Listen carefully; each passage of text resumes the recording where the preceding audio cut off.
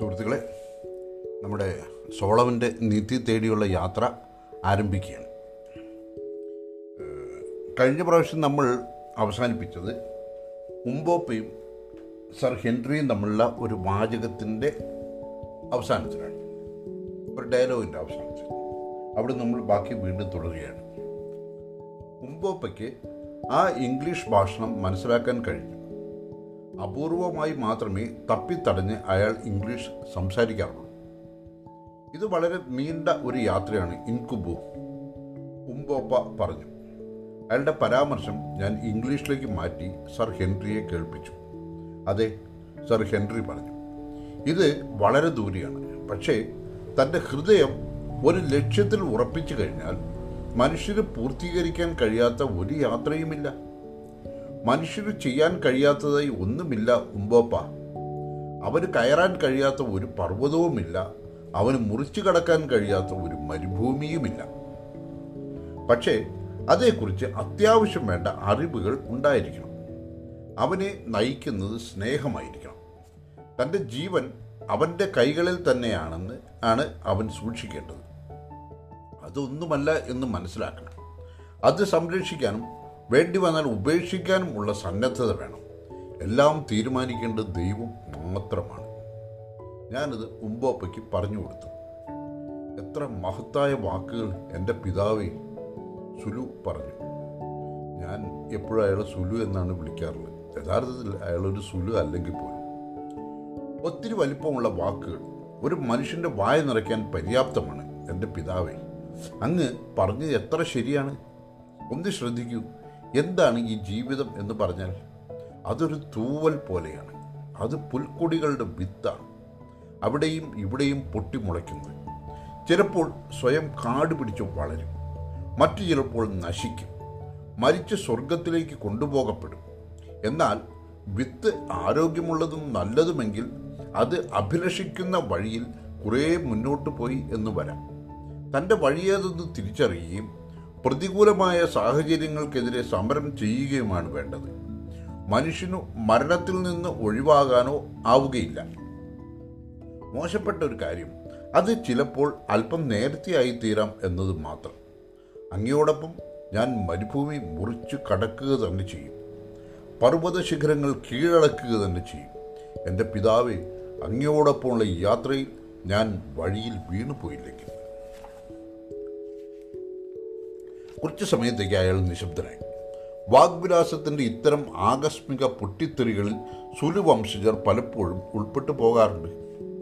പക്ഷേ അതെല്ലാം തന്നെ നിഷ്ഫലങ്ങളായ ആവർത്തനങ്ങളായി മാത്രമേ എനിക്ക് തോന്നിയുള്ളൂ. പക്ഷേ ഇത് ഒരു കാര്യം വ്യക്തമാക്കുന്നുണ്ട്. കാവ്യാത്മകതയിലും ബുദ്ധിപരമായ കഴിവുകളിലും സുലു വംശജർ ഒട്ടും തന്നെ പിന്നോക്കമല്ലെന്ന്. എന്താണ് ജീവിതം? പറയൂ പ്രിയപ്പെട്ട വെള്ളക്കാരെ.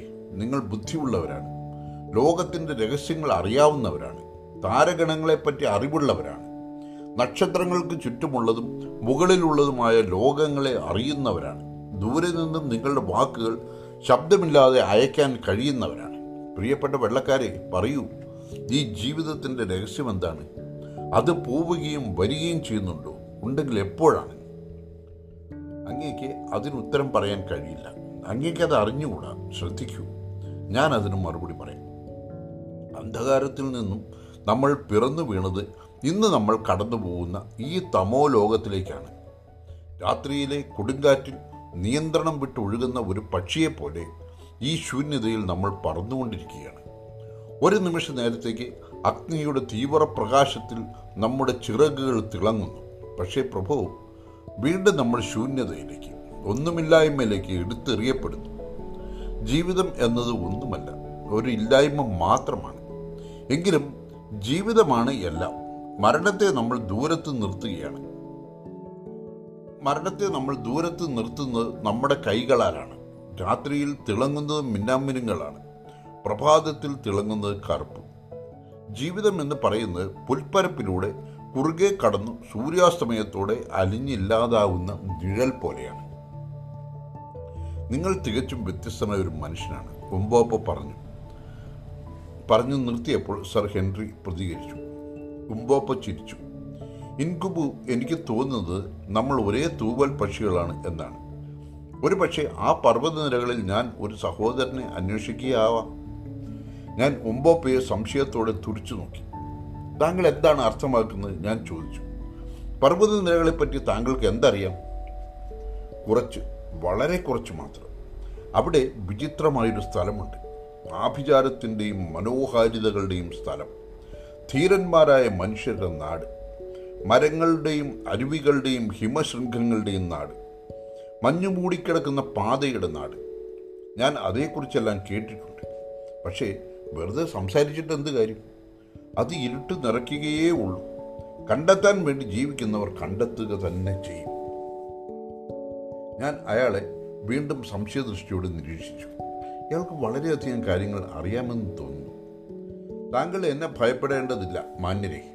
എൻ്റെ നോട്ടത്തിലെ അപശ്രുതികളിൽ നീരസത്തോടെ ഇടപെട്ടുകൊണ്ട് അയാൾ പറഞ്ഞു. അങ്ങ് വീണുപോകാൻ തക്കവണ്ണം ഒരു കുഴിയും ഞാൻ കുഴിക്കുന്നില്ല. ഒരു ഗൂഢാലോചനയിലും ഞാൻ ഏർപ്പെട്ടിരിക്കുന്നുമില്ല. നമ്മൾ എന്തെങ്കിലും സൂര്യൻ്റെ അപ്പുറത്തുള്ള ആ പർവ്വത ശിഖരങ്ങൾ മുറിച്ച് കടക്കുമ്പോൾ എനിക്കറിയാവുന്ന കാര്യങ്ങൾ ഞാൻ പറയാം. പക്ഷേ അവിടുത്തെ കൊടുമുടികളിൽ മരണം കയറിയിരിപ്പുണ്ട്. ബുദ്ധിപൂർവ്വം ചിന്തിക്കുക. താങ്കൾ തിരിച്ചുപോയി ആനവേട്ട തുടരൂ. എനിക്ക് പറയാനുള്ളത് ഞാൻ പറഞ്ഞു കഴിഞ്ഞു. പിന്നീട് ഒരക്ഷരം പറയാതെ തൻ്റെ കുന്തം കയ്യിലെടുത്ത് അയാൾ അഭിവാദനം ചെയ്തു. പിന്നീട് ക്യാമ്പിലേക്ക് തിരികെ പോയി. അവിടെ എത്തിയ അയാൾ മറ്റേതൊരു കാഫിറിനെ പോലെയും ഒരു തോക്ക് വൃത്തിയാക്കുന്നത് ഞങ്ങൾ കണ്ടു. അയാൾ ഒറ്റയാനായ ഒരു വിചിത്ര മനുഷ്യനാണ്, സർ ഹെൻറി പറഞ്ഞു. അതെ, ഞാൻ സമ്മതിച്ചു. വളരെയധികം ഒറ്റയാണ്, പക്ഷേ പാതി മാത്രം. ഇത്തരം കുറുക്ക് വഴികളുള്ളവരെ എനിക്കിഷ്ടമല്ല. അയാൾക്ക് ചിലതെല്ലാം തീർച്ചയായും അറിയാം, പക്ഷെ പറയുകയില്ല. അയാളുമായി ഷണ്ഠ കൂടുന്നതുകൊണ്ട് പ്രത്യേകിച്ച് പ്രയോജനമില്ലെന്ന് ഞാൻ മനസ്സിലാക്കുന്നു. നമ്മൾ വളരെ ജിജ്ഞാസാഭരിതമായ ഒരു അന്വേഷണ യാത്രയിലാണ്. ദുർഗ്രാഹ്യ വ്യക്തിത്വമുള്ള ഒരു സുലു എങ്ങനെയൊക്കെ ആയാലും വളരെ വ്യത്യാസമൊന്നും സൃഷ്ടിക്കുകയില്ല. അടുത്ത ദിവസം യാത്ര ആരംഭിക്കുവാനുള്ള ഒരുക്കങ്ങളിൽ ഞങ്ങൾ ഏർപ്പെട്ടു. ആനയെ വെടിവെക്കുന്ന ഭാരമേറിയ തോക്കുകളും മറ്റും വഹിച്ച് മരുഭൂമിയിലൂടെ സഞ്ചരിക്കുക എളുപ്പമല്ല. അതുകൊണ്ട് പരിചാരകരെ മാറ്റി നിർത്തിക്കൊണ്ട് ഞങ്ങൾ തിരിച്ചെത്തും വരെ തോക്കുകളും മറ്റും സൂക്ഷിക്കുവാൻ ഗ്രാമത്തിലെ ഒരുവനെ ഞങ്ങൾ ഏർപ്പാടാക്കി. ആയുധങ്ങളോട് വിട പറയാൻ എനിക്ക് ഒരുപാട് പ്രയാസമുണ്ടായിരുന്നു. ആയുധങ്ങൾ സൂക്ഷിക്കാമെന്നേറ്റവൻ ഒരു പഴയ കള്ളനായിരുന്നു. അത്യാഗ്രഹമുള്ള അവൻ്റെ കണ്ണുകൾ ആയുധങ്ങളുടെ ദർശനത്താൽ തിളങ്ങുന്നു ഞാൻ കണ്ടു. പക്ഷേ ചില മുൻകരുതലുകൾ ഞാൻ സ്വീകരിച്ചു. എല്ലാ തോക്കുകൾക്കും നിറയ്ക്കുകയാണ് ഞാൻ ആദ്യം ചെയ്തത്. അതിൽ തൊട്ടാൽ ഉടൻ തന്നെ അത് പൊട്ടുമെന്ന് അയാൾക്ക് ഞാൻ മുന്നറിയിപ്പ് നൽകി. അയാൾ ഒന്ന് പരീക്ഷിച്ചു നോക്കി. ഉടൻ തന്നെ ശക്തിയേറിയ ആ തോക്ക് പൊട്ടുകയും അത് അയാളുടെ ഒരു കാളയെ കൊല്ലുകയും ചെയ്തു. കാളയുടെ നഷ്ടത്തിൽ അയാൾ വളരെയേറെ അസ്വസ്ഥനായി. അതിൽ നഷ്ടപരിഹാരം ചോദിക്കാൻ അയാൾക്ക് ധൈര്യമുണ്ടായി. പക്ഷേ ഇനിമേൽ അതിൽ തൊടുന്നതിൽ നിന്നും ആ സംഭവം അയാളെ വിലക്കി. ജീവനുള്ള ഈ പിശാചുകളെ അവിടെ ഈ വൈക്കോൽപ്പുരയിലെങ്ങാലും ഒളിച്ചു വച്ചോളൂ, അല്ലെങ്കിൽ അത് ഞങ്ങളെ എല്ലാം കൊല്ലും, അയാൾ വിളിച്ചു പറഞ്ഞു. ഞങ്ങൾ തിരിച്ചു വരുമ്പോൾ ഇതിൽ ഏതെങ്കിലും സാധനം നഷ്ടപ്പെട്ടാൽ അയാളെ കൊല്ലുമെന്നും മാത്രമല്ല അയാളുടെ എല്ലാ ആളുകളെയും ദുർമന്ത്രവാദം ചെയ്ത് വധിക്കുമെന്നും ഞാൻ അയാളെ അറിയിച്ചു. ഞങ്ങൾ മരിക്കുകയും അയാൾ ആയുധങ്ങൾ അപഹരിക്കുകയും ചെയ്താൽ ഞാൻ പ്രേതമായി മടങ്ങി വന്ന് അയാളെയും അയാളുടെ കാലികളെയും പീഡിപ്പിക്കുമെന്നും കാലികൾക്ക് ഭ്രാന്തി പിടിപ്പിക്കുകയും പാല് പൊളിച്ചു പോകുന്ന സ്ഥിതി ഉണ്ടാക്കുകയും ചെയ്യുമെന്നും അറിയിച്ചു. ഇതെല്ലാം വിധി തീർപ്പിന്റെ തീവ്രതയെപ്പറ്റി അയാൾക്ക് അറിവ് നൽകാൻ പര്യാപ്തമായി. ഭയന്നുപോയ അയാൾ ആയുധങ്ങളും മറ്റു വിലപിടിപ്പുള്ള സാധനങ്ങളും സ്വന്തം പിതാവിൻ്റെ ആത്മാവിനെ എന്ന പോലെ സൂക്ഷിക്കുകയും പരിപാലിക്കുകയും ചെയ്യും എന്ന് പ്രതിജ്ഞ ചെയ്തു. വളരെയധികം അന്ധവിശ്വാസമുള്ള ഒരു കാഫിറായിരുന്നു അയാൾ. എല്ലാറ്റിനും ഉപരി ഒരു വലിയ വില്ലനും. കൊണ്ടുപോകാൻ കഴിയാത്ത സാധനങ്ങളും ആയുധങ്ങളും സൂക്ഷിക്കുവാൻ ഏൽപ്പിച്ച ശേഷം ബാക്കിയുള്ളവ 5 പാക്കറ്റുകളാക്കി മാറ്റി. ഞങ്ങൾ 5 പേർ. അതിൽ ഓരോന്നും എടുക്കണം. സർ ഹെൻറി, ക്യാപ്റ്റൻ ഗുഡ്, ഞാൻ, ഉംബോപ്പ, ഹെൻടോച്ച് എന്നിവരാണ് കിറ്റുകൾ എടുക്കേണ്ടത്. ഏകദേശം 40 പൗണ്ട് ഭാരമാണ് ഓരോരുത്തരും വഹിക്കേണ്ടത്. ബെൻ വോഗലിൻ്റെ ചുമതല ഞങ്ങളുടെ യാത്ര ആയാസരഹിതവും ഫലപ്രദവുമാക്കുക എന്നതാണ്. കിറ്റുകളിൽ ഉണ്ടായിരുന്നവ ഇവയാണ്: 3 എക്സ്പ്രസ് റൈഫിളുകളും 200 റൗണ്ട് വെടിക്കോപ്പ്, 2 വിഞ്ചസ്റ്റർ തോക്കുകൾ തുടർച്ചയായി വെടിവെക്കാവുന്നത്, 200 റൗണ്ട് വെടിക്കോപ്പ്, അത് ഉംബോപ്പയ്ക്കും വെൻഡ് വോഗലിനും. 3 കോൾട്ട് റിവോൾവറുകളും 60 റൗണ്ട് വെടിക്കോപ്പും, 5 വാട്ടർ ബോട്ടിലുകൾ, 5 ബ്ലാങ്കറ്റുകൾ, 25 പൗണ്ട് ഉണങ്ങിയ മാംസം, 10 പൗണ്ട് നല്ലതരം മുത്തുകൾ സമ്മാനം നൽകുന്നതിന്. കൂടാതെ കഠാരകൾ, കോമ്പസ്, തീപ്പെട്ടി, പോക്കറ്റ് ഫിൽറ്റർ, പുകയില, ഒരു കുലശേർ, ഒരു കുപ്പി ബ്രാൻഡി, കൂടാതെ ഞങ്ങൾ ധരിച്ചിരിക്കുന്ന വസ്ത്രങ്ങൾ. ഇതായിരുന്നു ആകെപ്പാടെ ഞങ്ങൾ കൂടെ കൊണ്ടുപോകുന്ന വസ്തുക്കൾ. ഇത്തരം ഒരു യാത്രയ്ക്ക് ആവശ്യമുള്ളതിലും വളരെ കുറവ്.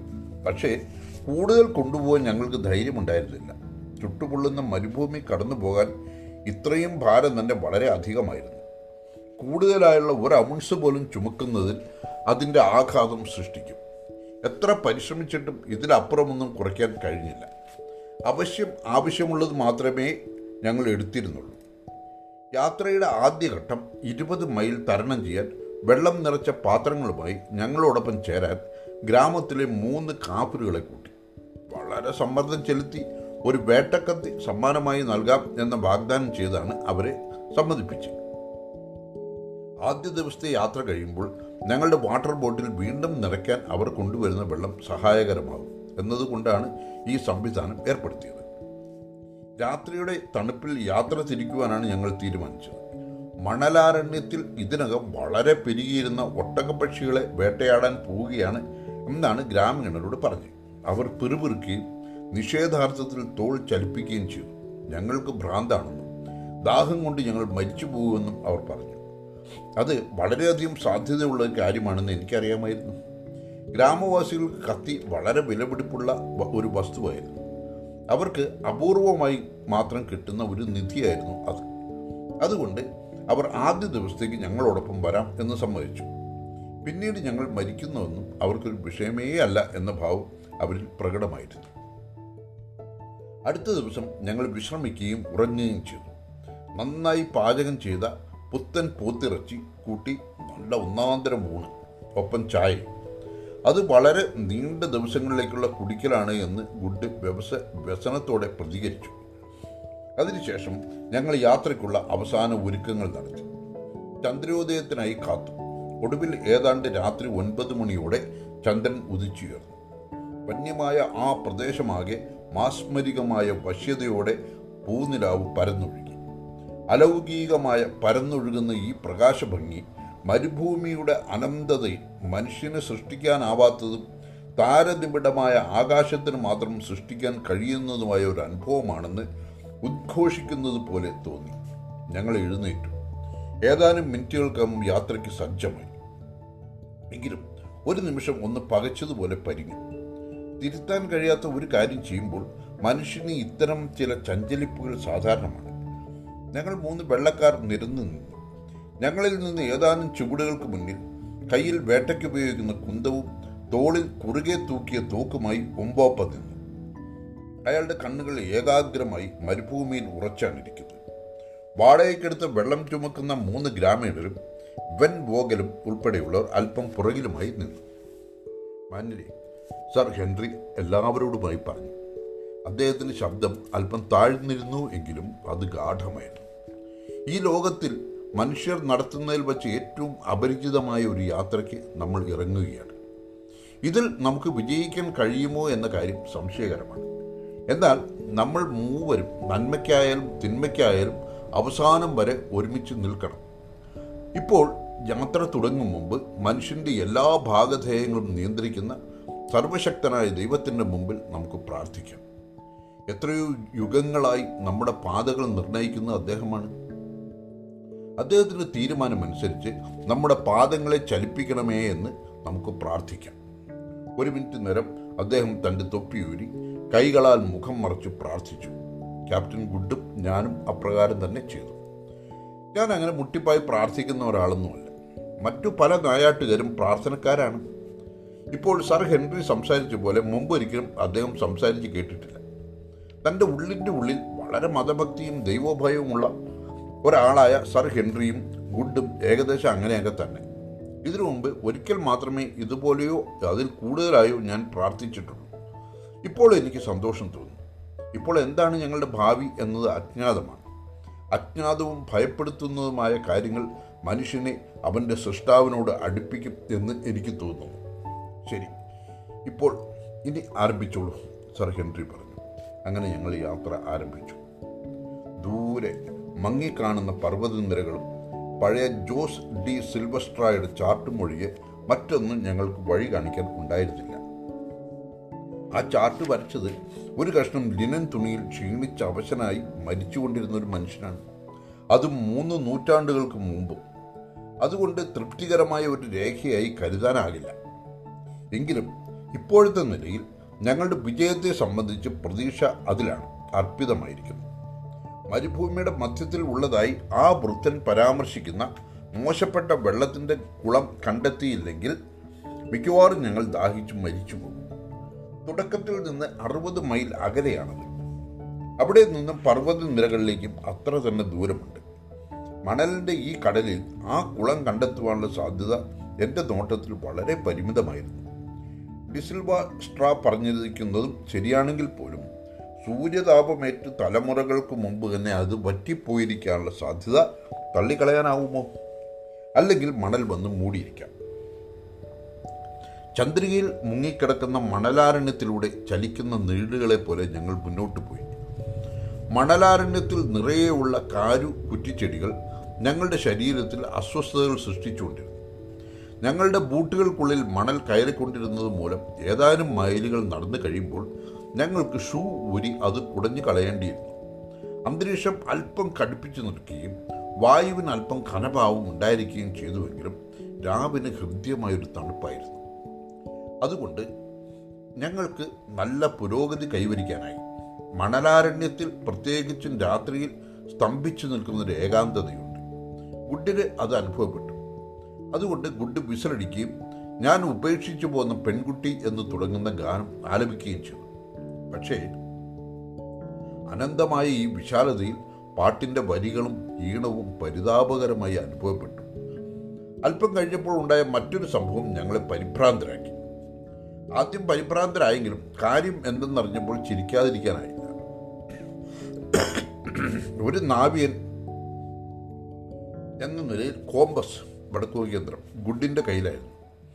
ഗുഡ് മുമ്പേ പോവുകയും ഞങ്ങൾ ഒറ്റ വരിയായി പുറകെ നീങ്ങുകയുമായിരുന്നു. പെട്ടെന്ന് ആശ്ചര്യസൂചകമായൊരു ശബ്ദം കേട്ടു. അതോടെ ഗുഡ് അപ്രത്യക്ഷനാവുകയും ചെയ്തു.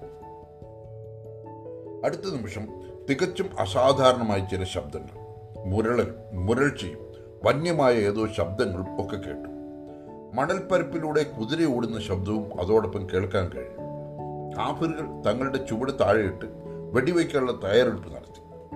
ഈ സന്ദർഭത്തിൽ ഭയപ്പെടുന്ന ഒരാൾക്ക് എവിടെയെങ്കിലും ഓടിപ്പോകാൻ കഴിയില്ല. അതുകൊണ്ട് അവർ മണലിൽ കിടന്നു. ഇത് ചെകുത്താൻ്റെ കളിയാണെന്നവർ വിളിച്ചുകൂടി. ഞാനും സർ ഹെൻറിയും അത്ഭുത സ്തബ്ധരായി. ഞങ്ങൾ നോക്കുമ്പോൾ ക്യാപ്റ്റൻ ഗുഡ് ഒരു കുതിരപ്പുറത്ത് കയറി ഭ്രാന്തെടുത്തു പോലെ പായുകയാണ്. അടുത്ത നിമിഷം അദ്ദേഹം കുതിരപ്പുറത്ത് നിന്ന് തെറിച്ചു വീഴുന്നതാണ് ഞങ്ങൾ കണ്ടത്. അപ്പോഴാണ് എന്താണ് സംഭവിച്ചതെന്ന് ഞങ്ങൾക്ക് മനസ്സിലാവുന്നത്. സഞ്ചരിക്കുന്നതിനിടെ ഞങ്ങൾ അവിടെ വെച്ച് ഉറങ്ങുകയായിരുന്നു. ആഫ്രിക്കൻ കാട്ടുകഴുതകളുടെ ഒരു സംഘത്തിന് അടുത്തെത്തി ക്യാപ്റ്റൻ ഗുഡ് കാലിടറി ഒന്നിനു മേൽ വീഴുകയാണ് ഉണ്ടായത്. ചാടി എണീറ്റ് ആ മൃഗത്തിൻ്റെ പുറത്തായിപ്പോയി ഗുഡ്. മൃഗം പ്രാണഭയത്താൽ ഗുഡിനെയും കൊണ്ട് പാഞ്ഞു. ഒടുവിൽ അതിൻ്റെ മേൽ നിന്ന് താഴെ വീഴുകയും ചെയ്തു. കുഴപ്പമൊന്നുമില്ല എന്ന് വിളിച്ചു പറഞ്ഞുകൊണ്ട് ഞാൻ ഗുഡിൻ്റെ അരികിലേക്ക് ഓടി. ക്യാപ്റ്റൻ എന്തെങ്കിലും പരിക്ക് പറ്റിയിരിക്കുമോ എന്ന ഭയം എനിക്കുണ്ടായിരുന്നു. പക്ഷേ പരിക്കൊന്നും കൂടാതെ മണലിൽ കുത്തിയിരിക്കുന്ന ഗുഡിനെ കണ്ടപ്പോൾ ആശ്വാസമായി. അദ്ദേഹത്തിൻ്റെ ഐ ഗ്ലാസ് കണ്ണിൽ ഭദ്രമായി ഒട്ടിച്ചു വച്ച വലിയ ഇരിപ്പുണ്ടായിരുന്നു. ഗുഡ് പരിഭ്രമിക്കുകയും ഭയപ്പെടുകയും ചെയ്തു എന്നത് വാസ്തവമാണ്. പക്ഷേ ശരീരത്തിൽ പരിക്കൊന്നും സംഭവിച്ചിരുന്നില്ല. ഇതിനുശേഷം അഭ്യാസ പ്രകടനങ്ങൾക്കൊന്നും പോകാതെ ഞങ്ങൾ സഞ്ചരിച്ചു. രാത്രി 1 മണി വരെ അവിടെ അല്പം വിശ്രമിച്ചു. എല്ലാവരും അല്പം വെള്ളം കുടിച്ചു, അല്പം മാത്രം. കാരണം വെള്ളം ഇപ്പോൾ അമൂല്യമാണ്. അരമണിക്കൂർ വിശ്രമിച്ച ശേഷം ഞങ്ങൾ യാത്ര തുടർന്നു. ഞങ്ങൾ നടന്നുകൊണ്ടേയിരുന്നു.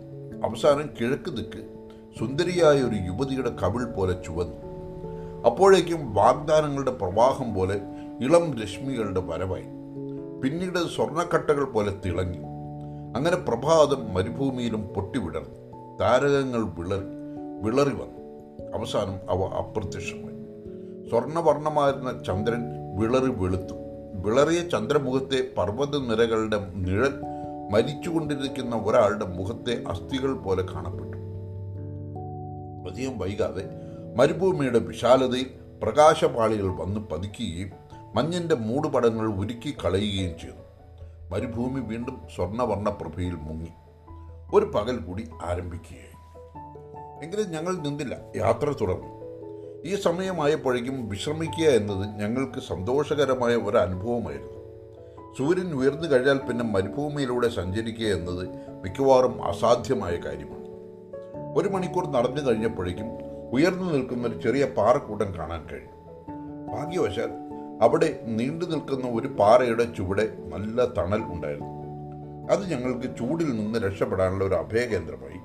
അതിനടിയിലേക്ക് നൂണ്ടുകയറിയ ഞങ്ങൾക്ക് ഉറങ്ങുവാൻ ആവശ്യമായ സ്ഥലവും ഉണ്ടായിരുന്നു. എല്ലാവരും അല്പം വെള്ളം കുടിക്കുകയും ഭക്ഷണം കഴിക്കുകയും ചെയ്തു. പിന്നീട് ഞങ്ങൾ നല്ല ഉറക്കത്തിലേക്ക് വഴുതിപ്പോയി. ഉച്ചയ്ക്ക് 3 മണിയായപ്പോഴേക്കും ഞങ്ങൾ എഴുന്നേറ്റു. ഞങ്ങൾ കൂട്ടിക്കൊണ്ടുവരുന്ന ആ 3 ഗ്രാമീണർ മടങ്ങിപ്പോവാനുള്ള ഒരുക്കത്തിലായിരുന്നു. അവർക്ക് മരുഭൂമി മടുത്തു കഴിഞ്ഞിരുന്നു. എത്ര കത്തികൾ നൽകാമെന്ന് പറഞ്ഞാലും അവർ ഇനി ഒരടി പോലും മുന്നോട്ട് വയ്ക്കില്ല. അതുകൊണ്ട് ഞങ്ങൾ നന്നായി ആസ്വദിച്ചു. ഞങ്ങളുടെ വാട്ടർ ബോട്ടിൽ ഉണ്ടായിരുന്ന വെള്ളം കുടിച്ചു. ഗ്രാമീണർ കൊണ്ടുവന്ന പാത്രത്തിലെ വെള്ളം ഞങ്ങളുടെ ബോട്ടിലിൽ നിറച്ചു. അതിനുശേഷം അവരെ മടക്കി അയച്ചു. അവരുടെ ഗ്രാമത്തിലെത്താൻ മരുഭൂമിയിലൂടെ 20 മൈൽ നടക്കേണ്ടിയിരുന്നു. 4:30 മണിയോടെ ഞങ്ങൾ വീണ്ടും യാത്ര ആരംഭിച്ചു. തീരെ ഏകാന്തവും ജീർണിച്ചതുമായ ഒരു ജോലി പോലെയായിരുന്നു ആ നടത്തം. അപൂർവമായി കണ്ടുമുട്ടുന്ന ഒട്ടകപ്പക്ഷികൾ ഒഴികെ ഒരു ജീവിയെപ്പോലും വിശാലമായ ആ മണൽപ്പരപ്പിൽ കാണാൻ കഴിഞ്ഞില്ല. വേട്ടയ്ക്ക് വേണ്ട ഒരു സാഹചര്യവും ഇവിടെയില്ല. പേടിപ്പെടുത്തുന്ന 1-2 മൂർഖൻ പാമ്പുകളെ കണ്ടതൊഴിച്ചാൽ മറ്റു ഉരകങ്ങളെ ഒന്നും കണ്ടെത്താനായില്ല. ധാരാളമായി കണ്ടത് ഒരുതരം ഈച്ചകളാണ്.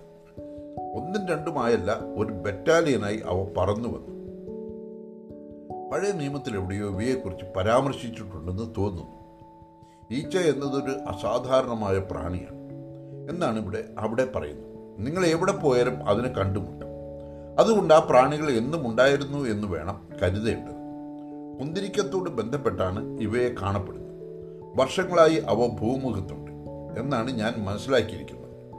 അന്നത്തെ മുൻഗാമികളെ പോലെ അതേ രൂപത്തിൽ തന്നെയാണ് അത്രേ അവയെ ഇന്ന് കാണുന്നത്. ഈ ഭൂമിയിലെ അവസാന മനുഷ്യനും മരിക്കുന്ന സമയത്ത് അതൊരു വേനൽക്കാല ദിവസമാണ് സംഭവിക്കുന്നതെങ്കിൽ മൂളി ആർത്തുകൊണ്ട് അവ മൃതദേഹത്തിനരികിൽ തന്നെ പറക്കുന്നുണ്ടാവും. തരം കിട്ടിയാൽ മരിച്ച മനുഷ്യന്റെ മൂക്കിൻ തുമ്പത്ത് ചെന്നിരിക്കാൻ അവസരവും കാത്തുണ്ട്. സൂര്യാസ്തമയമായപ്പോൾ ഞങ്ങൾ അല്പം വിശ്രമിച്ചു. ചന്ദ്രൻ ഉദിച്ചുയരുമ്പോഴേ വീണ്ടും നടക്കാനാവും. ഒടുവിൽ എന്നും കടന്നു വരാറുള്ള അതേ ചാരുതയോടെ അവൾ വന്നെത്തി. രാത്രി 2 മണിക്ക് അല്പം വിശ്രമിച്ചതൊഴിച്ചാൽ നേരം പുലരുവോളം ഞങ്ങൾ നടത്തം തുടർന്നു. അല്പം വെള്ളം മാത്രമേ ഞങ്ങൾ കുടിച്ചുള്ളൂ. ക്ഷീണം കൊണ്ട് ഞങ്ങൾ മണലിൽ വീഴുകയായിരുന്നു. കിടന്നപാടെ ഉറങ്ങിപ്പോവുകയും ചെയ്തു. ആരെയും ഉണർന്ന് കാവലിരിക്കേണ്ട ഒരാവശ്യവും ഉണ്ടായിരുന്നില്ല. കാരണം മണലാരണ്യത്തിന്റെ ആ വിശാലതയിൽ ആരെയും ഞങ്ങൾക്ക് ഭയപ്പെടേണ്ടതില്ലായിരുന്നു. ഞങ്ങളുടെ യഥാർത്ഥ ശത്രുക്കൾ ചൂടും ദാഹവും ഈച്ചകളും മാത്രമായിരുന്നു. ഈ 3 ഭീകരന്മാരെ ഒഴിച്ച് മറ്റാരെയും ഞങ്ങൾ ഭയക്കേണ്ടിയിരുന്നില്ല. ഇത്തവണ സൂര്യതാപത്തിൽ നിന്ന് രക്ഷ നൽകാൻ ഒരു പാറയുടെ കനിവ് പോലും ഞങ്ങൾക്ക് ലഭിച്ചില്ല. അതുകൊണ്ട് രാവിലെ 7 മണിക്ക് തന്നെ ഞങ്ങൾ ചാടി എഴുന്നേറ്റു. ഒരു ഇറച്ചിക്കഷ്ണം കമ്പിയിൽ കോർത്ത് അഗ്നിയിൽ പൊരിക്കുന്നതിൻ്റെ അതേ അനുഭവമായിരുന്നു ഞങ്ങൾക്ക് അപ്പോൾ തോന്നിയത്. സാഹിത്യ ഭാഷയിൽ പറഞ്ഞാൽ ഞങ്ങൾ നിരന്തരം വേവിക്കപ്പെടുകയായിരുന്നു. കത്തുന്ന സൂര്യൻ ഞങ്ങളുടെ രക്തം ഊറ്റിക്കുടിക്കുകയാണെന്നാണ് തോന്നിയത്. ഞങ്ങൾ എഴുന്നേറ്റ് നിന്ന് കിതച്ചു. എൻ്റെ തലയ്ക്ക് ചുറ്റും ആർത്തു പറക്കുന്ന ഈച്ചകളെ ആട്ടി ഓടിച്ചുകൊണ്ട് ഞാൻ വിളിച്ചു കൂവി. എൻ്റെ മുന്നറിയിപ്പുകൾ സർ ഹെൻറി ഓർമ്മിപ്പിച്ചു. വല്ലാത്ത ചൂട് തന്നെ. ഗുഡ് പ്രതികരിച്ചു. അത് വല്ലാത്ത ചൂട് തന്നെയായിരുന്നു. അഭയം തരാൻ കഴിയുന്ന ഒരു മരമോ പാറയോ എവിടെയും കാണാനുണ്ടായിരുന്നില്ല. ആകെയുള്ള സൂര്യപ്രകാശത്തിൻ്റെ കണ്ണഞ്ചിപ്പിക്കുന്ന കാന്തി മാത്രം. മണൽപ്പരപ്പിൽ അതിൻ്റെ രൗദ്ര നൃത്തം മാത്രമേ ഉള്ളൂ. ആ ചുട്ടുപഴുത്ത അടുപ്പ് പോലെയായിരുന്നു പകൽ സമയത്തെ മണൽപ്പരപ്പ്. നമ്മൾ എന്താണ് ചെയ്യേണ്ടത്? സർ ഹെൻറി ചോദിച്ചു. ഇത് ഏറെ കാലം താങ്ങാൻ നമുക്കാവുകയില്ല. ശൂന്യമായ കണ്ണുകളോടെ ഞങ്ങൾ പരസ്പരം നോക്കി. എനിക്കൊരു ആശയം തോന്നുന്നു, ഗുഡ് പറഞ്ഞു. നമുക്ക് മണലിൽ ഒരു കുഴിയെടുക്കാം. എന്നിട്ട് അതിൽ കാരു ചെടികൾ കൂട്ടി അതിന് കീഴേ ഇരുന്ന് പകൽ സമയം കഴിച്ചു കൂട്ടാം. അത് അത്ര മികച്ച ഒരു നിർദ്ദേശമായി എനിക്ക് തോന്നിയില്ല. പക്ഷേ ഒന്നുമില്ലാത്ത അവസ്ഥയിലും ഭേദമാണത്. അതുകൊണ്ട് ഉടൻ തന്നെ ഞങ്ങൾ കുഴിയെടുക്കുവാൻ തുടങ്ങി. ഞങ്ങൾ കൊണ്ടുവന്നിരുന്ന മണ്ണ് കോരിയും ഞങ്ങളുടെ കൈകളും സംയുക്തമായി പ്രയത്നിച്ച് 1 മണിക്കൂർ കൊണ്ട് 10 അടി നീളവും 12 അടി വീതിയും 2 അടി താഴ്ചയുള്ളൊരു കുഴി ശരിയാക്കി. പിന്നീട് വേട്ടക്കത്തി കൊണ്ട് കാരിച്ചെടികളുടെ കമ്പുകൾ മുറിച്ച് കുഴിയുടെ സമീപത്തെത്തിച്ചു. കുഴിയിൽ ഇറങ്ങിയിരുന്ന ശേഷം ഞങ്ങളുടെ ശരീരങ്ങൾക്ക് മേൽ അത് വലിച്ചിട്ടു. വെന്റ് വോഗൽ മാത്രം അത് ചെയ്തില്ല. കാരണം സൂര്യതാപത്തിന് അവൻ്റെ ശരീരത്തിൽ പ്രത്യേകിച്ച് ഒരു ഫലവും ഉണ്ടാക്കാൻ കഴിയില്ല. ഞങ്ങളുടെ പൊള്ളുന്ന ശരീരത്തിന് അത് നല്ലൊരാശ്വാസം നൽകാതിരുന്നില്ല. പക്ഷേ പ്രതീക്ഷിച്ചതിലധികം ചൂട് ആ കുഴിയിലും അനുഭവപ്പെട്ടു. ഇതുമായി താരതമ്യം ചെയ്താൽ കൽക്കട്ടയിലെ ആ കറുത്ത തുള ഒന്നുമല്ല. ആ പകൽ സമയം അതിനുള്ളിൽ എങ്ങനെയാണ് ഞങ്ങൾ കഴിച്ചുകൂട്ടിയത് എന്ന് ഞങ്ങൾക്ക് അറിഞ്ഞുകൂടാ. കിതച്ചുകൊണ്ട് വറ്റി വരണ്ടു പോകുന്ന ചുണ്ടുകൾ ഇടയ്ക്കൊക്കെ അല്പം ജലം കൊണ്ട് തുടച്ച് നനവ് പകർന്ന് ഒരു പകൽ കൂടി പിന്നിട്ടു. ഞങ്ങളുടെ അഭിലാഷങ്ങളെയും പ്രേരണകളെയും പിന്തുടർന്നിരുന്നുവെങ്കിൽ കയ്യിലുള്ള ജലം ആദ്യത്തെ 2 മണിക്കൂർ കൊണ്ടേ തീർന്നു പോകുമായിരുന്നു. അതീവ ജാഗ്രതയിലാണ് അക്കാര്യത്തിൽ വേണ്ടിയിരുന്നത്. വെള്ളം തീർന്നു പോയാൽ ഞങ്ങൾ അതിവേഗം ദയനീയമായി മരിച്ചു പോകും എന്ന കാര്യവും ഉറപ്പായിരുന്നു.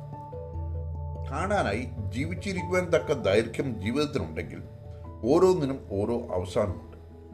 സായാഹ്നമായപ്പോഴേക്കും യാതനകളുടേതായ ആ സമയം വന്നെത്തി. ഉച്ച കഴിഞ്ഞ് 3 മണിയായപ്പോൾ ഇനിയും ഇത് സഹിക്കാൻ കഴിയുകയില്ല എന്ന് ഉറപ്പായപ്പോൾ ഞങ്ങൾ കുഴിയിൽ നിന്ന് ചാടി എഴുന്നേറ്റു. ഈ ഭീകരമായ കുഴിയിൽ ഒളിച്ചിരുന്ന് ഇഞ്ചിഞ്ചായി മരിക്കുന്നതിനും ഭേദം പുറത്തിറങ്ങി നടന്നുകൊണ്ട് തന്നെ മരിച്ചു വീഴുന്നത് തന്നെയാണ്. അനുനിമിഷം തീർന്നുകൊണ്ടിരിക്കുന്ന വെള്ളത്തിൽ നിന്നും അല്പം എല്ലാവരും കുടിച്ചതിന് ശേഷം കഠിനവും താങ്ങാൻ കഴിയാത്തതുമായ ചൂടിൽ ഞങ്ങൾ നടന്നു തുടങ്ങി. ഇതിനകം മരുഭൂമിയിൽ 50 മൈലുകൾ ഞങ്ങൾ തരണം ചെയ്ത് കഴിഞ്ഞിരുന്നു. എൻ്റെ വായനക്കാരൻ പഴയ ഡി സിൽവസ്ട്രയുടെ മാപ്പിൻ്റെ പരിഭാഷ വായിക്കുകയാണെങ്കിൽ മരുഭൂമിയുടെ ഏതാണ്ട് മധ്യത്തിൽ മോശമായ ജലം ലഭിക്കുന്ന ഒരു കുളമുണ്ട് എന്ന പരാമർശത്തിൽ എത്തിച്ചേരും. അങ്ങനെയാണ് 12 അല്ലെങ്കിൽ 15 മൈലുകൾ കൂടി സഞ്ചരിച്ചാൽ അപ്രകാരം ഒരു കുളം ഇപ്പോഴുണ്ടെങ്കിൽ അവിടെ എത്തിച്ചേരും. ആ മധ്യാഹ്നത്തിൻ്റെ അവസാന മണിക്കൂറുകളിൽ ക്ഷീണിച്ച അവശരായി ഏന്തി വലിഞ്ഞ് മെല്ലെ ഞങ്ങൾ നടന്നുകൊണ്ടിരുന്നു. 1 മണിക്കൂർ കൊണ്ട് ഞങ്ങൾ പിന്നിട്ടത് കേവലം 1 അല്ലെങ്കിൽ 1.5 മൈൽ മാത്രം. സൂര്യാസ്തമയമായപ്പോൾ വീണ്ടും വിശ്രമം. അല്പം വെള്ളം കുടിച്ച് ഉറങ്ങാൻ കിടന്നു. കിടക്കുന്നതിന് മുമ്പ് ഏകദേശം 8 മൈൽ ദൂരത്ത് മണൽപ്പരപ്പിൽ പൊന്തി നിൽക്കുന്ന ഒരു ചെറിയ പാറ ഉമ്പോപ്പ് ചൂണ്ടിക്കാണിച്ചു. ദൂരക്കാഴ്ചയിൽ ഒരു ഉറുമ്പിൻ കൂടിൻ്റെ അത്രയും വലിപ്പമേ അതിനുണ്ടായിരുന്നുള്ളൂ. നിദ്രയിലേക്ക് വീഴുമ്പോൾ അത് ഉറുമ്പിൻ കൂടാണോ മറ്റു വല്ലതുമാണോ എന്നൊക്കെയുള്ള ചിന്ത എന്നിൽ നിന്നും മാഞ്ഞുപോയി. ചന്ദ്രോദയത്തോടെ വീണ്ടും നടത്തം തുടങ്ങി. ഞങ്ങൾ വല്ലാതെ തളർന്നു കഴിഞ്ഞിരുന്നു. ദാഹത്തിൻ്റെ തീവ്രതയും സൂര്യതാപത്തിൻ്റെ പീഡനവും ഇത് അനുഭവിച്ചിട്ടില്ലാത്ത ഒരാൾക്കും ഞങ്ങൾ കടന്നുപോയ യാതനാപർവങ്ങൾ എന്താണെന്ന് മനസ്സിലാവുകയില്ല. യഥാർത്ഥത്തിൽ ഞങ്ങൾ നടക്കുകയല്ല, ഇഴയുകയായിരുന്നു ചെയ്തത്. ഓരോ മണിക്കൂർ കഴിയുമ്പോഴും അല്പം വിശ്രമിക്കണമെന്ന് ഓരോരുത്തരും മുറവിളി കൂട്ടി. സംസാരിക്കാനുള്ള ഊർജം പോലും ഞങ്ങൾക്കുണ്ടായിരുന്നില്ല. ഇതുവരെയും തമാശകൾ പറഞ്ഞ ആളുകളെ രസിപ്പിച്ചിരുന്ന ഗുഡിൻ്റെ പക്കൽ ഒരു തമാശ പോലും ശേഷിച്ചിട്ടില്ല എന്ന് തോന്നി. ഒടുവിൽ ഏകദേശം 2 മണിയോടെ ശരീരവും മനസ്സും തളർന്ന് ഒടുവിൽ അസാധാരണവും വിചിത്രവുമായ ആ കുന്നിൻ്റെ അരികിലെത്തി. 100 അടി ഉയരമുള്ള ഒരു ഉറുമ്പിൻ കൂനയാണെന്ന് ഒറ്റ നോട്ടത്തിൽ തോന്നി. അടിഭാഗത്തിന് 2 ഏക്കറോളം വിസ്താരമുണ്ട്. ഇവിടെ ഞങ്ങൾ വിശ്രമിച്ചു. നിയന്ത്രിക്കാൻ കഴിയാത്ത ദാഹത്താൽ ശേഷിച്ചിരുന്ന അവസാനത്തുള്ളി വെള്ളവും ഞങ്ങൾ കുടിച്ചു. പാതി വഴി ഇനിയുമുണ്ട്. ഓരോരുത്തർക്കും ചുരുങ്ങിയത് 1 ഗാലൻ വെള്ളം വീതമെങ്കിലും ഇനിയും വേണ്ടിയിരിക്കുന്നു. പിന്നെ ഞങ്ങൾ കിടന്നു. ഞാൻ ഉറക്കത്തിലേക്ക് വഴുതി പോകുമ്പോൾ സുലു ഭാഷയിൽ ഉമ്പോപ്പ പറയുന്നത് കേട്ടു. വെള്ളം കണ്ടെത്താൻ നമുക്ക് കഴിഞ്ഞില്ലെങ്കിൽ നാളെ ചന്ദ്രൻ ഉദിക്കും മുമ്പ് നമ്മളെല്ലാവരും മരിച്ചിരിക്കും. ഞാൻ നടുങ്ങിപ്പോയി. എത്രമാത്രം ചൂടുള്ള ഒരു വാർത്തയായിരുന്നു അത്! സമീപത്ത് എത്തി നിൽക്കുന്ന മരണത്തെക്കുറിച്ചുള്ള പേടിപ്പിക്കുന്ന വാർത്ത. എന്തു തന്നെയായാലും മനഃശാന്തി തരില്ലല്ലോ. പക്ഷെ ആ ചിന്ത പോലും ഉറങ്ങിപ്പോകുന്നതിൽ നിന്ന് എന്നെ തടഞ്ഞില്ല. അടുത്ത ചാപ്റ്റർ. 2 മണിക്കൂറിനുള്ളിൽ ഏകദേശം 4 മണിയായപ്പോൾ ഞാൻ ഉണർന്നു വന്നപ്പോഴുണ്ടായ ആലസ്യവും തളർച്ചയും അല്പമൊന്ന് മാറിയപ്പോഴേക്കും അതിഭയങ്കരമായി എന്നെ പീഡിപ്പിക്കുന്ന ദാഹം രൂക്ഷമായി തീർന്നു. അതുകൊണ്ട് വീണ്ടും ഉറങ്ങാൻ കഴിഞ്ഞില്ല. ഉറക്കത്തിൽ കണ്ട സ്വപ്നം എൻ്റെ ഓർമ്മയിൽ ഓടിയെത്തി. ഒഴുകിക്കൊണ്ടിരിക്കുന്ന ഒരു അരുവിയിൽ ഞാൻ കുളിക്കുകയാണ്. അരുവിയുടെ പച്ചപ്പ് നിറഞ്ഞ തീരത്ത് തണൽ വീഴ്ത്തുന്ന മരങ്ങളുണ്ടായിരുന്നു. അപ്പോഴാണ് ഞാൻ ഉണർന്നതും മണലാരണ്യത്തിൻ്റെ ഭീകരമായ വന്യതയുടെ ഒരു തുരുത്തിൽ അകപ്പെട്ടിരിക്കുകയാണെന്നും ഓർത്തത്. മുമ്പോപ്പ് പറഞ്ഞതുപോലെ ഞങ്ങൾക്ക് ഇന്ന് വെള്ളം കണ്ടെത്താൻ കഴിഞ്ഞില്ലെങ്കിൽ അതീവ ക്ലേശകരമായ ദയനീയ മരണമായിരിക്കും നേരിടേണ്ടി വരിക. ഒരു മനുഷ്യജീവിക്കും തീവ്രമായ ഈ ചൂടിൽ വെള്ളം കുടിക്കാതെ അധികമൊന്നും ജീവിക്കാൻ കഴിയില്ല. എഴുന്നേറ്റിരുന്ന് ഞാൻ ഇതിനകം വികൃതമായി കഴിഞ്ഞ എൻ്റെ മുഖം മൃഗക്കൊമ്പ് പോലുള്ള അസ്ഥികൾ എഴുന്നു നിൽക്കുന്ന കൈവിരലുകളാൽ ഒഴിഞ്ഞു. എൻ്റെ കൺപോളകളും ചുണ്ടുകളും പരസ്പരം ഒട്ടിച്ചേർന്ന് പോയിരുന്നു. കുറേ നേരം തിരുമ്മിക്കഴിഞ്ഞ ശേഷമാണ് എനിക്ക് അവയെ വിടർത്തുവാനായത്. നേരം പുലരുന്നതിന് ഇനി അധികം സമയമില്ല. പക്ഷേ ഒരു പുലരിയുടെ തുടിപ്പ് ഒരിടത്തുമില്ല. കനം തൂങ്ങി നിൽക്കുന്ന അന്തരീക്ഷം. അതിൽ കൂടുതൽ അത് വിശദീകരിക്കാൻ വയ്യ. മറ്റുള്ളവർ അപ്പോഴും നിദ്രയിലാണ്. കഷ്ടിച്ച് വായിക്കാൻ കഴിയുന്ന വെളിച്ചം പരന്നിരുന്ന ഇംഗോൾസ് ബി ഇതിഹാസത്തിൻ്റെ ഒരു പോക്കറ്റ് കോപ്പി കയ്യിലുണ്ടായിരുന്നു. പുറത്തെടുത്ത് ഞാൻ വായിച്ചു. ഓമനത്വമുള്ള ഒരു ചെറുകുട്ടി തൻ്റെ കയ്യിൽ ഒരു സ്വർണ്ണ ജലപാത്രം പിടിച്ചിരുന്നു. ചിത്രപ്പണികൾ ചെയ്ത അതിൽ നിറയെ ശുദ്ധജലമുണ്ടായിരുന്നു. റൈസിനും നമ്മൂറിനും ഇടയിൽ ഒഴുകുന്നത് പോലെ പരിശുദ്ധ ജലം. എൻ്റെ ഭാഗമെത്തിയപ്പോൾ വിണ്ടുകീറിയ എൻ്റെ ചുണ്ടുകൾ ഞാൻ നുണഞ്ഞു, അല്ലെങ്കിൽ നുണയാൻ ശ്രമിച്ചു. ശുദ്ധമായ വെള്ളത്തെക്കുറിച്ചുള്ള ആ ചിന്ത പോലും എന്നെ ഉന്മാദിയാക്കി. തൻ്റെ വേദപുസ്തകവും മെഴുകുതിരിയും മണികളുമായി കർദിനാൾ അവിടെ ഉണ്ടായിരുന്നുവെങ്കിൽ പോലും അവിടെ ഇടിച്ചു കയറി അദ്ദേഹത്തിൻ്റെ പക്കലുള്ള വെള്ളം ഞാൻ കുടിക്കുമായിരുന്നു. അത് പോപ്പിൻ്റെ കൈ കഴുകാൻ ഉദ്ദേശിച്ചിട്ടുള്ളതാകാമെങ്കിൽ പോലും ഞാനത് കുടിക്കുമായിരുന്നു. അങ്ങനെ ചെയ്താൽ കത്തോലിക്ക സഭയുടെ മുഴുവൻ ശാപവും എൻ്റെ മേൽ പതിക്കും എന്നും എനിക്കറിയാമായിരുന്നു. ദാഹവും ക്ഷീണവും ഭക്ഷണമില്ലായ്മയും ബുദ്ധിക്ക് നിയന്ത്രണം നഷ്ടപ്പെടുന്ന അവസ്ഥയിലായിരുന്നു ഞാനെന്ന് എനിക്ക് തന്നെ അറിയാമായിരുന്നു. കർദിനാളും അദ്ദേഹത്തോടൊപ്പമുള്ള ഓമനത്വമുള്ള കുട്ടിയും ജാഗ്ഡ പക്ഷിയും തവിട്ട് നിറമുള്ള കണ്ണുകളും നരച്ച മുടിയും ഉള്ള തിളച്ചു മറിഞ്ഞുകൊണ്ടിരിക്കുന്ന ഈ ചെറിയ ആന നായാട്ടുകാരൻ അദ്ദേഹത്തിൻ്റെ മുറിയിൽ ഇരച്ചു കയറി തൻ്റെ വൃത്തികെട്ട തല സ്വർണ്ണപാത്രത്തിലെ പരിശുദ്ധ ജലത്തിലേക്ക് താഴ്ത്തി ഒരു തുള്ളി വെള്ളം പോലും ശേഷിക്കാതെ കുടിക്കുന്നത് കണ്ട് അത്ഭുതത്തോടെ നോക്കുമായിരുന്നു. എനിക്ക് രസം തോന്നിയ ഒരു ഭാവനയായിരുന്നു അതോർത്ത് ഞാൻ ഉച്ചത്തിൽ പൊട്ടിച്ചിരിച്ചു. എൻ്റെ ഭ്രാന്തമായ പൊട്ടിച്ചിരി മറ്റുള്ളവരെ ഉണർത്തി. അവരുടെ ശുചിയില്ലാത്ത മുഖങ്ങൾ അവർ തിരുമ്മിക്കൊണ്ടിരുന്നു. ഒട്ടിപ്പിടിച്ച കൺപോളകളും ചുണ്ടുകളും അവർ പ്രയാസപ്പെട്ട് വേർപെടുത്തി. ഞങ്ങളെല്ലാവരും നല്ലവണ്ണം ഉണർന്നു കഴിഞ്ഞപ്പോൾ വെള്ളമില്ലായ്മ എന്ന അവസ്ഥയെപ്പറ്റി ഗൗരവതരമായ ചർച്ചയിൽ ഏർപ്പെട്ടു.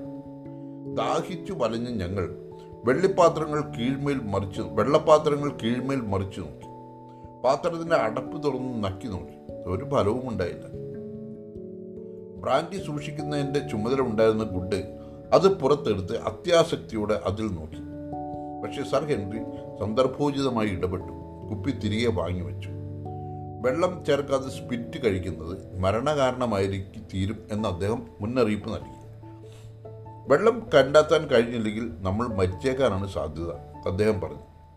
പഴയ ആ കത്തോലിക്ക പുരോഹിതന്റെ മാപ്പിനെ വിശ്വസിക്കാമെങ്കിൽ നമുക്ക് അല്പം പ്രതീക്ഷയ്ക്ക് വകയുണ്ട്, ഞാൻ പറഞ്ഞു. പക്ഷെ അതിൽ അധികമാരും പ്രതീക്ഷ ഉള്ളവരായിരുന്നില്ല. ആ മാപ്പിൽ വലിയ വിശ്വാസം അർപ്പിക്കുന്നതിൽ കഴമ്പില്ല എന്ന വിശ്വാസമാണ് എല്ലാവർക്കും ഉണ്ടായിരുന്നത്. സൂര്യപ്രകാശം കനത്തു വരികയാണ്. ഞങ്ങൾ ശൂന്യമായ മനസ്സോടെ പരസ്പരം നോക്കിയിരുന്നു. ഇതിനിടെ വെൻ വോഗൽ എഴുന്നേറ്റ് ഭൂമിയിൽ തറഞ്ഞു നോക്കിക്കൊണ്ട് നടക്കാൻ ആരംഭിച്ചു. അധികം നടക്കും മുമ്പ് അയാൾ നിന്നു. ഭൂമിയിലേക്ക് കൈ ചൂണ്ടി ആശ്ചര്യദോതകമായി അയാൾ എന്തോ വിളിച്ചു പറയുന്നത് കേട്ടു. എന്താണത്? ഞങ്ങൾ എല്ലാവരും ഏകസ്വരത്തിൽ വിളിച്ചു ചോദിച്ചു. ഞങ്ങൾ അവിടേക്ക് തന്നെ വേഗം ചെന്നെത്തുകയും ചെയ്തു. കൊള്ളാമല്ലോ, ഞാൻ പറഞ്ഞു. ഇത് അടുത്ത സമയത്ത് പതിഞ്ഞ കലമാൻ്റെ കാൽപ്പാടുകളാണ്. അതിനെന്താണ്? കലമാനുകൾ വെള്ളമുള്ളിടത്ത് നിന്ന് അധികം ദൂരെ പോകാറില്ല. ഈ പുതിയ കണ്ടെത്തൽ ഞങ്ങൾക്കൊരു പുതുജീവൻ തന്നു. തീരെ ആശാശൂന്യരായിരിക്കുന്ന അവസ്ഥയിൽ ഒരു ചെറിയ പ്രതീക്ഷകൾ പോലും മനുഷ്യന് ആവേശം പകരുകയും അവൻ സന്തോഷിക്കുകയും ചെയ്യുന്നു. കറുത്തവാവിൻ്റെ രാത്രിയിൽ ഒരു ചെറിയ നക്ഷത്രം ഒന്നുമില്ലായ്മയേക്കാൾ എത്രയോ ഭേദമാണ്. ഇതിനിടെ വെൻഡ് വോഗൽ തൻ്റെ നാസിക വിടർത്തി അന്തരീക്ഷത്തിൽ നിന്ന് മണം പിടിച്ചെടുക്കാൻ ശ്രമിച്ചു. അയാൾ പറഞ്ഞു, വെള്ളം മണക്കാൻ എനിക്ക് കഴിയുന്നുണ്ട്. ഞങ്ങൾക്ക് അത്യധികം സന്തോഷമായി. വനത്തിൽ ജീവിച്ച് പരിചയിച്ച ഈ മനുഷ്യരുടെ അത്ഭുതകരമായ സിദ്ധികളെപ്പറ്റി ഞങ്ങൾക്ക് നല്ല ബോധ്യമുണ്ടായിരുന്നു. ഇനി ഒരു 40 അല്ലെങ്കിൽ 50 മൈലിൽ കൂടുതൽ മരുഭൂമിയിലൂടെ സഞ്ചരിക്കേണ്ടതില്ല. ഷീബയുടെ മുലകൾ പ്രഭാത സൂര്യൻ്റെ രശ്മികളിൽ വെള്ളി പോലെ തിളങ്ങുന്നത് ഞങ്ങൾക്കിപ്പോൾ വ്യക്തമായി കാണാം. നേരത്തെ ഇത് കേൾക്കാത്തവരോടാണ്, ഷീബയുടെ മുലകൾ എന്ന് പറയുന്നത് 2 പർവ്വതങ്ങളെയാണ് ഷീബയുടെ മുലകളായിട്ട് ഇദ്ദേഹം വ്യാഖ്യാനിച്ചിരിക്കുന്നത്. കണ്ടാൽ അതിൻ്റെ മുല ഉയർന്നു നിൽക്കുന്ന പോലെ തോന്നും എന്നാണ് പറയുന്നത്. അപ്പോൾ അതിൻ്റെ 2 അരികുകളിലായി 100 കണക്കിന് മൈലുകൾ നീണ്ടു കിടക്കുകയാണ് സുലൈമാൻ ഹിമപർവ്വതം. ഇവിടെ ഇരുന്ന് ആ കാഴ്ചകളുടെ അനുഭവ സൗന്ദര്യമായിട്ട് വർണ്ണിക്കാൻ ഞാൻ ശ്രമിക്കുമ്പോൾ വാക്കുകൾ അപര്യാപ്തമായി തീരുന്നു. ആ ദൃശ്യാനുഭവത്തിൻ്റെ തീവ്രതയ്ക്ക് മുമ്പിൽ ഞാൻ ഷണ്ടനായിത്തീരുകയാണ്. അവിടെ ഞങ്ങളുടെ നേരെ മുമ്പിൽ 2 വലിയ പർവ്വതങ്ങളുണ്ട്. ആഫ്രിക്കയിൽ എവിടെയും ഇവയ്ക്ക് സമാനമായ പർവ്വത നിരകളില്ല. ലോകത്തിൽ തന്നെ എവിടെയെങ്കിലും ഉണ്ടോ എന്ന് സംശയമാണ്. ഓരോന്നിനും 15,000 അടി ഉയരമുണ്ട്. രണ്ടും തമ്മിൽ ഒരു 12 മൈലുകളിൽ കൂടുതൽ അകലമുണ്ടാവില്ല. അവ തമ്മിൽ ബന്ധപ്പെടുത്തുന്നത് കിഴുക്കാം തൂക്കായി ഉയർന്നു നിൽക്കുന്ന ഒരു പാറയാണ്.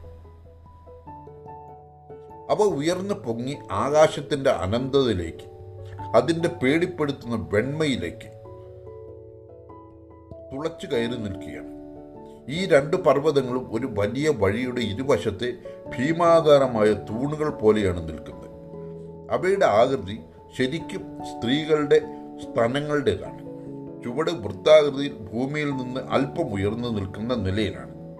ദൂരെ നിന്ന് നോക്കിയാൽ പൂർണ്ണ വൃത്താകൃതിയിൽ മുകളിലേക്ക് പോകുന്തോറും ചെരിഞ്ഞ് ഏറ്റവും മുകളിൽ വൃത്തത്തിലുള്ള ഒരു പാറ ഹിമാവരണത്തോടെ കാണുകയും ചെയ്യും. അത് ദൂരക്കാഴ്ചയിൽ മുലക്കണ്ണിൻ്റെ അതേ പ്രതീതി ഉണർത്തുന്നു. ഈ ബൃഹത്തായ കാഴ്ചയുടെ പെരുമയും ഔന്നത്യവും വർണ്ണിക്കുക എന്നത് എൻ്റെ കഴിവുകൾക്കപ്പുറമാണ്. വിവരണാതീതമാം വണ്ണം ശക്തി ചൊരിഞ്ഞുന്ന അദ്വിതീയമായ എന്തോ ഒന്ന് ഈ അഗ്നിപർവ്വതങ്ങളിൽ ഗുപ്തമായ നിലയിൽ ഉണ്ട് എന്ന് തോന്നാം. അവ തീർച്ചയായും അഗ്നിപർവ്വതങ്ങളായിരുന്നു.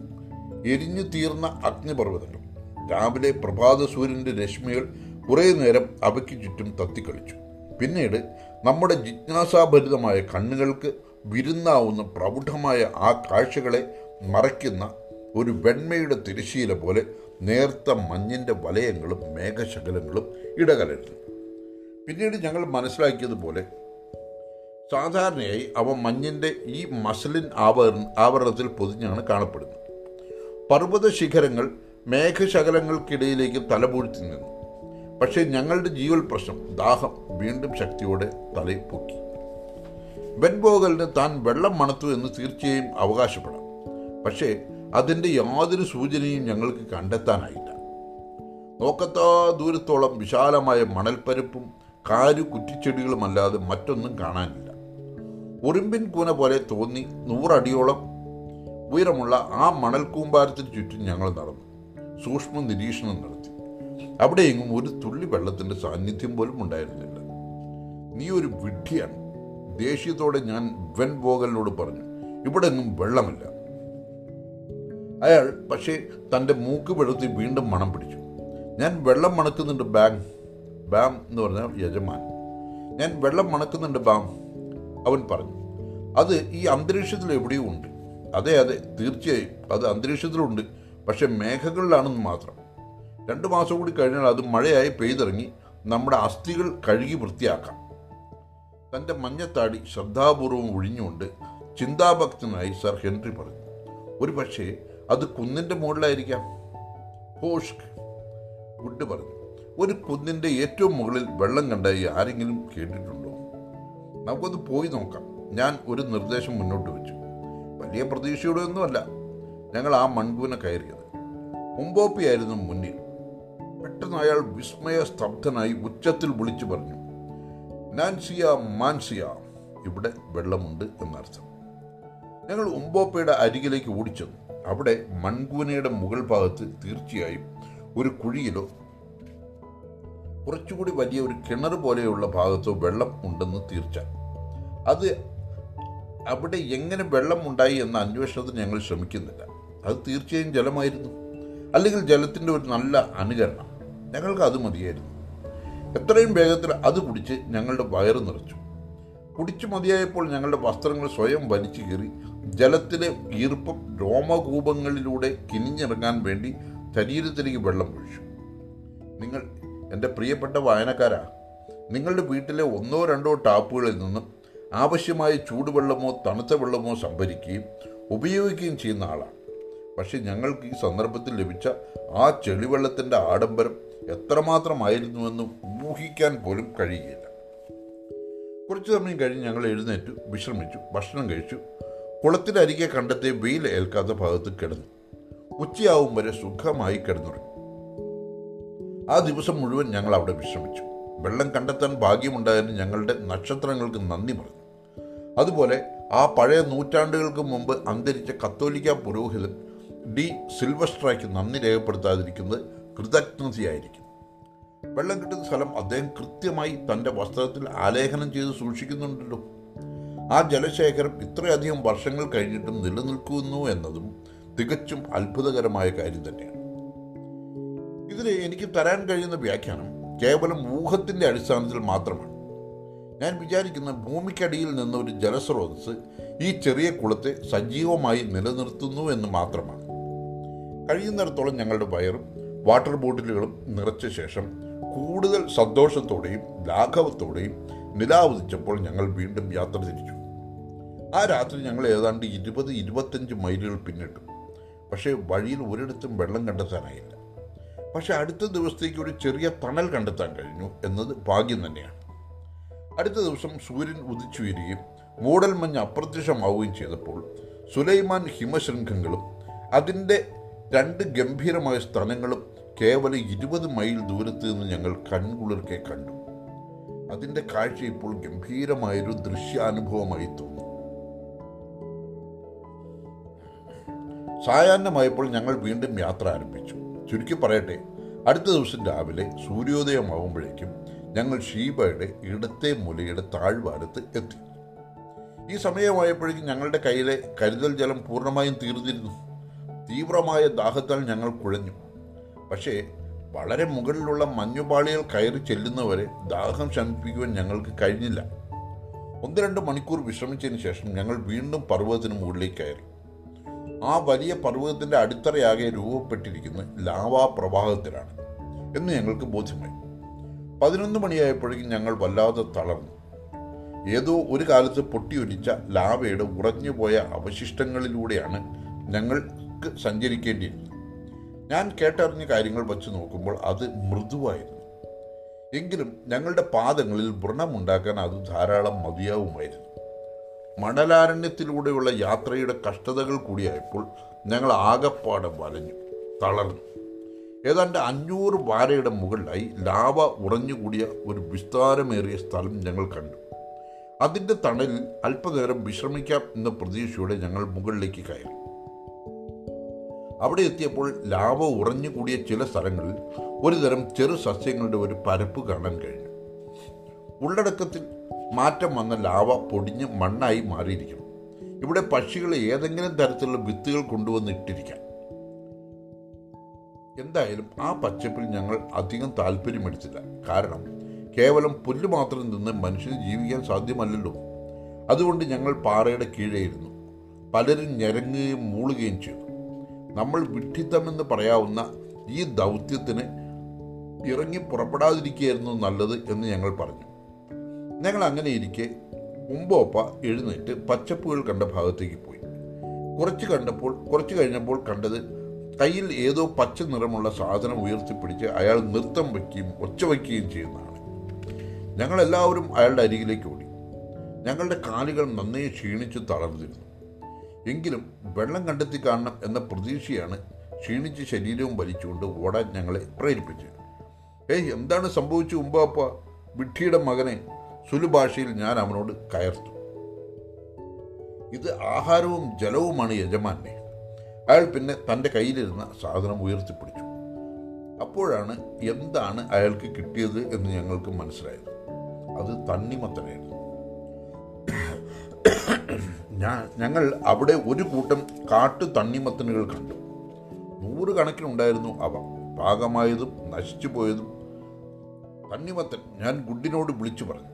അടുത്ത സെക്കൻഡിൽ തന്നെ അയാൾ തൻ്റെ വൈപ്പ് പല്ല് എടുത്ത് വായിൽ പിടിപ്പിച്ചു. എനിക്ക് തോന്നുന്നത് വീണ്ടും യാത്ര തിരിക്കും മുമ്പ് ഞങ്ങൾ ഓരോരുത്തരും 6 എണ്ണം വീതം കഴിച്ചു എന്നാണ്. ഇതിലും മെച്ചപ്പെട്ട ഒന്നിനെ പറ്റിയും എനിക്കപ്പോൾ ചിന്തിക്കാൻ കഴിയുമായിരുന്നില്ല. പക്ഷേ തണ്ണിമത്തനുകൾ കൊണ്ട് മാത്രം വിശപ്പടക്കാൻ ഞങ്ങൾക്ക് കഴിയുമായിരുന്നില്ല. ഞങ്ങളുടെ ദാഹം തീർക്കാൻ അത് മതിയായിരുന്നു. പക്ഷെ എല്ലാവർക്കും അതിയായ വിശപ്പുണ്ടായിരുന്നു. വേലത്തുണക്കിയ അല്പം മാംസം ഇപ്പോഴും ബാക്കിയുണ്ട്. പക്ഷെ ഞങ്ങളുടെ വയറിന് അതുമായി പൊരുത്തപ്പെടാൻ കഴിയുന്നില്ല. ഈ സമയത്താണ് ഒരു ഭാഗ്യം ലഭിച്ചത്. മരുഭൂമിയുടെ ഭാഗത്തേക്ക് നോക്കിയപ്പോൾ 8-10 വലിയ പക്ഷികൾ ഞങ്ങളുടെ നേർക്ക് പറന്നു വരുന്നത് കണ്ടു. വെടിവെക്കൂ യജമാനെ, വെടിവെക്കൂ, ഹോട്ടൻ ട്രോട്ട് മന്ത്രിച്ചു. സൂക്ഷിച്ചു നോക്കിയപ്പോൾ അവ ഒരു പറ്റം ബസ്നാട്സ് ആണെന്ന് മനസ്സിലായി. അവ എൻ്റെ അരികിൽ നിന്നും 50 അടി അകലെ കൂടി കടന്നു പോകും. ആൾക്കൂട്ടത്തെ കണ്ടപ്പോൾ പക്ഷികൾ ഒരു കൂട്ടമായി കൂടിക്കലർന്നു. ഞാൻ തുടർച്ചയായി വെടിയുതിർക്കുന്ന ഒരു വിംചെസ്റ്റർ തോക്ക് പുറത്തെടുത്തു. അവ എൻ്റെ തലയ്ക്ക് മുകളിൽ എത്തുന്നത് വരെ ഞാൻ കാത്തിരുന്നു. ആ പക്ഷിക്കൂടത്തിലേക്ക് 2 വെടികൾ ഉതിർത്തു. ഭാഗ്യമുണ്ടായിരുന്നുകൊണ്ട് ഒരെണ്ണം നിർത്തിയാടി. നല്ല തടിച്ചു കൊഴുത്ത ഒരുവൻ. ഏകദേശം 20 പൗണ്ട് ഭാരം അവനുണ്ടായിരുന്നു. അരമണിക്കൂറിനകം തണ്ണിമത്തൻ്റെ ഉണങ്ങിയ അവശിഷ്ടങ്ങൾ കൊണ്ട് ഞങ്ങൾ തീയരിച്ച് ബസ്നാർഡിൻ്റെ മാംസം വേവിച്ചെടുത്തു. ഇത്രയും രുചിയുള്ള ഒരു ഭക്ഷണം കഴിച്ചിട്ട് യഥാർത്ഥത്തിൽ ഒരാഴ്ച കഴിഞ്ഞിരുന്നു. ആ രാത്രിയിൽ ചന്ദ്രൻ ഉച്ച ശേഷം വീണ്ടും യാത്ര തുടർന്നു. കൊണ്ടുപോകാൻ കഴിയുന്ന അത്രയും തണ്ണിമത്തൻ ഞങ്ങൾ സമാഹരിച്ചിരുന്നു. ഉയരങ്ങളിലേക്ക് കയറും തോറും വായുവിന് തണുപ്പ് കൂടിക്കൂടി വന്നു. അത് ഞങ്ങൾക്ക് അല്പം ആശ്വാസം പകർന്നു. നേരം പുലർന്നപ്പോഴേക്കും ഞങ്ങൾക്ക് നിർണയിക്കാൻ കഴിഞ്ഞത് പ്രകാരം മഞ്ഞു പ്രദേശത്ത് നിന്ന് ഏകദേശം 12 മൈൽ താഴെ എത്തിച്ചേർന്നു. അവിടെ ധാരാളം തണ്ണിമത്തനുകൾ വളരുന്നുണ്ടായിരുന്നു. അതുകൊണ്ട് വെള്ളമില്ലാത്തതിൻ്റെ പേരിലുള്ള ആധി ഉണ്ടായിരുന്നില്ല. അധികം വൈകാതെ ഞങ്ങൾക്ക് ഇഷ്ടം പോലെ മഞ്ഞുകട്ടകൾ കിട്ടുമെന്ന് ഞങ്ങൾക്കറിയാമായിരുന്നു. പക്ഷെ കയറ്റം ഇപ്പോൾ വളരെ കഠിനമാണ്. 1 മണിക്കൂർ കൊണ്ട് 1 മൈലിലധികം കയറുവാൻ കഴിഞ്ഞില്ല. രാത്രിയിൽ ഞങ്ങൾ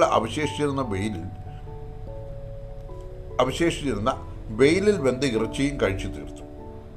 ഇതുവരെയും ബസ്റ്റാർഡിനെ ഒഴികെ മറ്റൊരു പക്ഷിയെയോ ജീവനെയോ ഞങ്ങൾക്ക് കണ്ടെത്താൻ കഴിഞ്ഞില്ല. മാത്രമല്ല, ഏതെങ്കിലും ഒരു അരുവിയോ ചെറിയ കുളമോ ഒന്നും ഇതുവരെ കാണാൻ കഴിഞ്ഞില്ല. മുകളിലുള്ള ഐസ് ഉരുകി ജലപ്രവാഹം ഉണ്ടാകാം എന്ന പ്രതീക്ഷയിലായിരുന്നു ഞങ്ങൾ.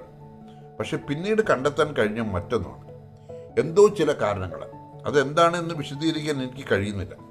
എല്ലാ അരുവികളും പർവ്വതത്തിൻ്റെ വടക്ക് വശത്തു കൂടിയാണ് താഴേക്ക് ഒഴുകിയിരുന്നത്.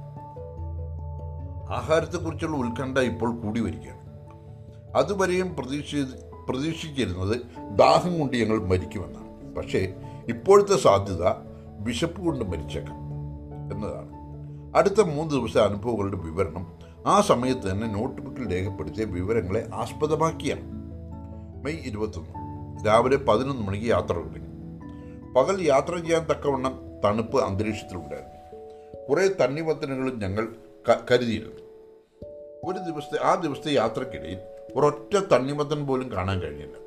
പക്ഷെ അവ വളരുന്ന ദേശങ്ങളുടെ അതിർത്തിക്ക് പുറത്തായിരിക്കാം ഇപ്പോൾ ഞങ്ങളുടെ സഞ്ചാരം.